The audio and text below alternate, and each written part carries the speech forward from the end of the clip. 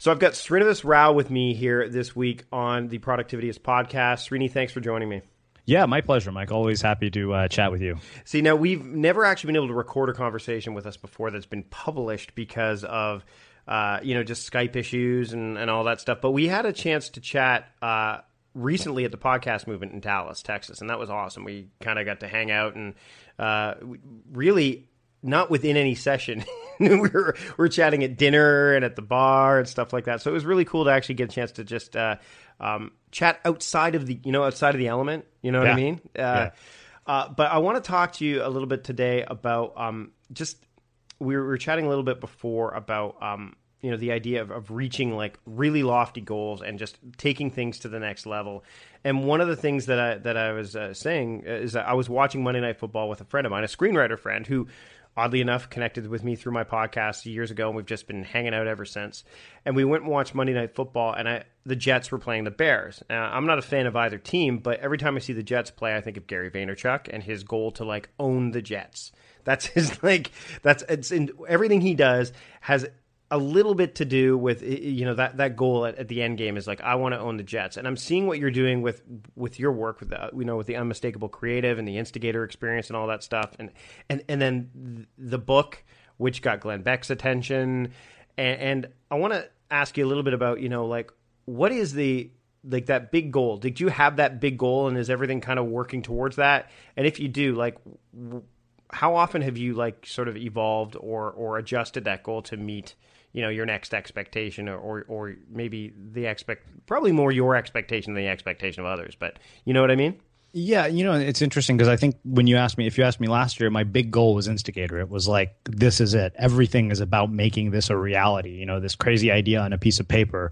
And when it manifested, suddenly I was like, I did it.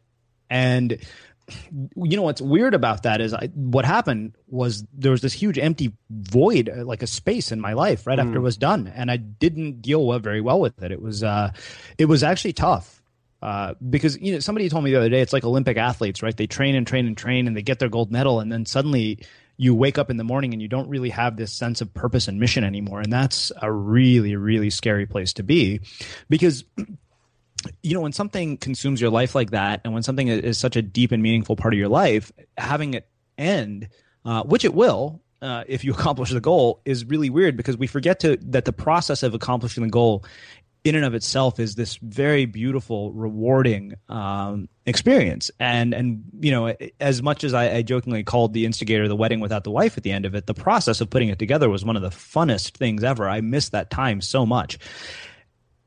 And, I think it's interesting because the goal for me keeps evolving. It changes. And Sean Achor talks about this in his research as a happiness researcher. He said, when you achieve a certain level of success, your brain changes the goalpost for what success looks like. I mean, to do everything that we've done in this year, it was kind of those were all dreams last year. And yet, mentally, I was in a much more solid state of mind when we hadn't accomplished all these things. And now, when I look at what's ahead, it's daunting but exciting. And I think about sort of big goals keep evolving. They absolutely do. And they're probably versioning too, right? You know what I mean? Totally. I wrote about this, the idea of versioning. The evolving is the process along the way, but the versioning is okay, I'm going to make this turn now. I'm going to go this way instead of that way. Yeah, absolutely. I mean, the thing is, I always say, every spot that you're standing on in a room, the view changes. So you see things that you didn't see before. I couldn't have seen bringing on Gene Powell. I couldn't see that we were going to need to expand our team to get to this next level of mission and purpose and message.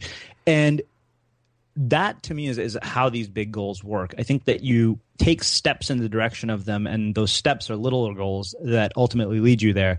And of course, as you take those steps, the goal evolves. 5 years ago we were just a podcast, and now we're building an online media company, which is a whole different animal to approach it as. I mean, really, if you think about sort of going from plugging in a microphone into a laptop to a best-selling book, 60-person event, speaking on stage. I mean, nobody would have predicted or planned any of those things, but we got there because I always sort of had the compass pointed north, not knowing exactly what north would look like, if that makes any sense. No, totally. It's funny. We were chatting just before we started recording about how I'm actually bringing on somebody to kind of help me through my own development of Productivityist, because I'm looking at all the projects and I finally hit this point where I'm like, I can't do this by myself anymore. And it's not just going to be a virtual assistant that can help me, which I've used, and I continue to use virtual assistants, but I need somebody that is in the room.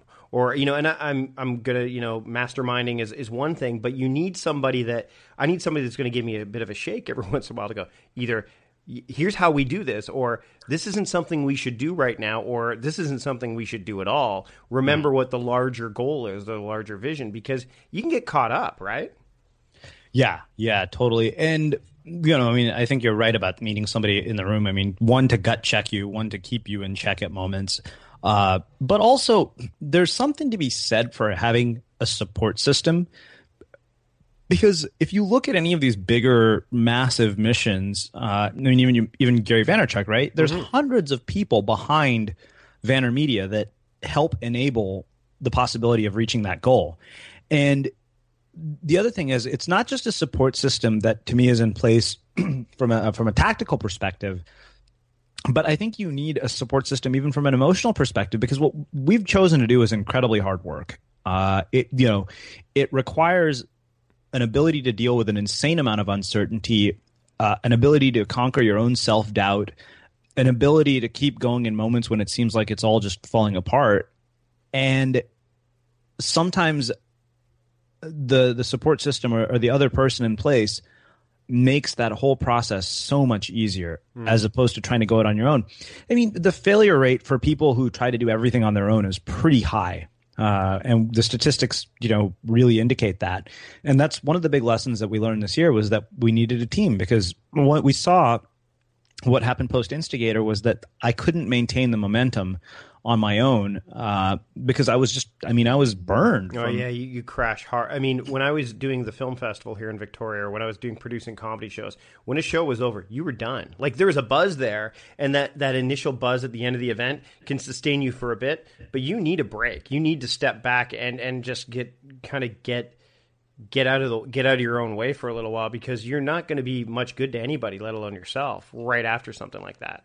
Yeah, there's also the buzz, but there's also the argument for having something to fill the void, right?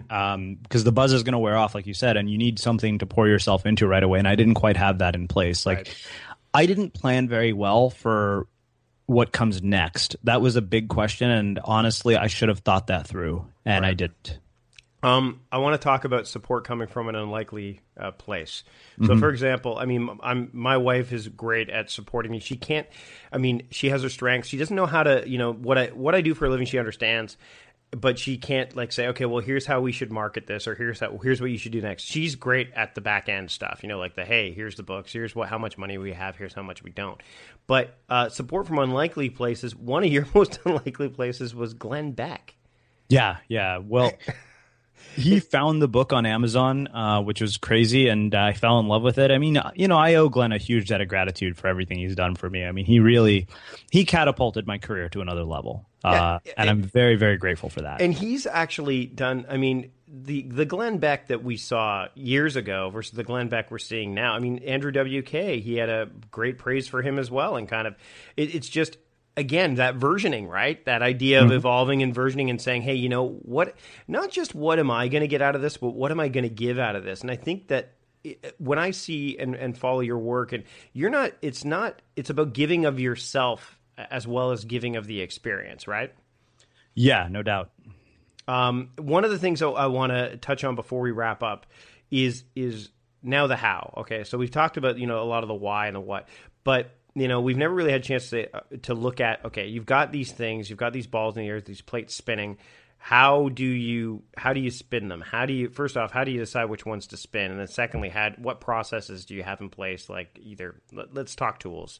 What tools or processes do you have in place to make sure that they spin accordingly? Well, I think, really what it comes down to is answering the fundamental question: what is the one key metric that drives everything, right? We talked about that briefly before we hit record. And for us, we sat down and we said, okay, Srini, what's the key thing that leads to everything else? And that's more listeners. And so that has really become the filter question, by which I filter every request, every activity, everything I do. I'm like, okay, if I do this, is it going to lead to more listeners? And if it doesn't, I'm like, why am I doing it?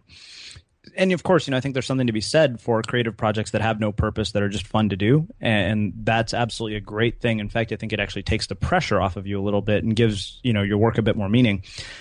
So that's really, I think, one is identifying the key metric. And I have absolutely fallen in love with this calendaring app called Timeful, which is great because it allows you to schedule your to-do list, which sounds, like what's the big deal? But what it's interesting is it starts to memorize your patterns based on what you're scheduling, and then it starts to make suggestions for the next day and the next day and the next day. And I'll give you an example. One thing that I've never been able to do is develop a meditation habit. And, I've realized lately that was really important. It was pretty much core across the board to almost any really successful person that I'd interviewed. And so I started scheduling it at 8 o'clock in the morning, and there's a lot of proof that when you schedule things on your calendar, things that you're supposed to do, you're way more likely to do them. And what's amazing is I'm using this app and I'm flying through a to-do list. I get up at 7 and I'm done by 10:30 or 11 in the morning with all the most important things that I need to do. And that includes stuff that, like reading. If I want to read, I schedule 30 minutes to read. I schedule time to write my 1,000 words. I schedule time to meditate. And I found that these habits are just starting to become part of my life because of scheduling. I mean, given the people that listen to this show, I think that probably be one of the most useful things I could offer. Yeah, Timeful, I've played with it quite a bit. I think that it plays a really useful role for when, like you said, if I'm trying to make sure I knock things out, like I'm working on my Workflow Warrior course, or I'm trying to meditate or exercise, that's where that stuff needs to go in the calendar, because at first blush, you put in your task manager, it just sits there amongst all the other lists, right? Everything else that's on the list. Then eventually, if it just blends in, whereas if you have as on your calendar, whatever is there, it's that commitment. Patrick Rowan's talked about, like, it's a wish until it's on a calendar. And I think that's a great way. And Timeful, I love how it kind of gets to know your patterns and says, hey, here's where I think we should slot this thing, which I think is fantastic. So, I mean, again, the technology, if we use the human approach towards the technology, say, hey, how can we leverage the technology to help us, as opposed to, hey, let's let the technology guide us, or rule us rather than guide us. That's when we run into problems. That's when we get stuck in this wheel of doing productive instead of actually being productive. Yeah, no doubt.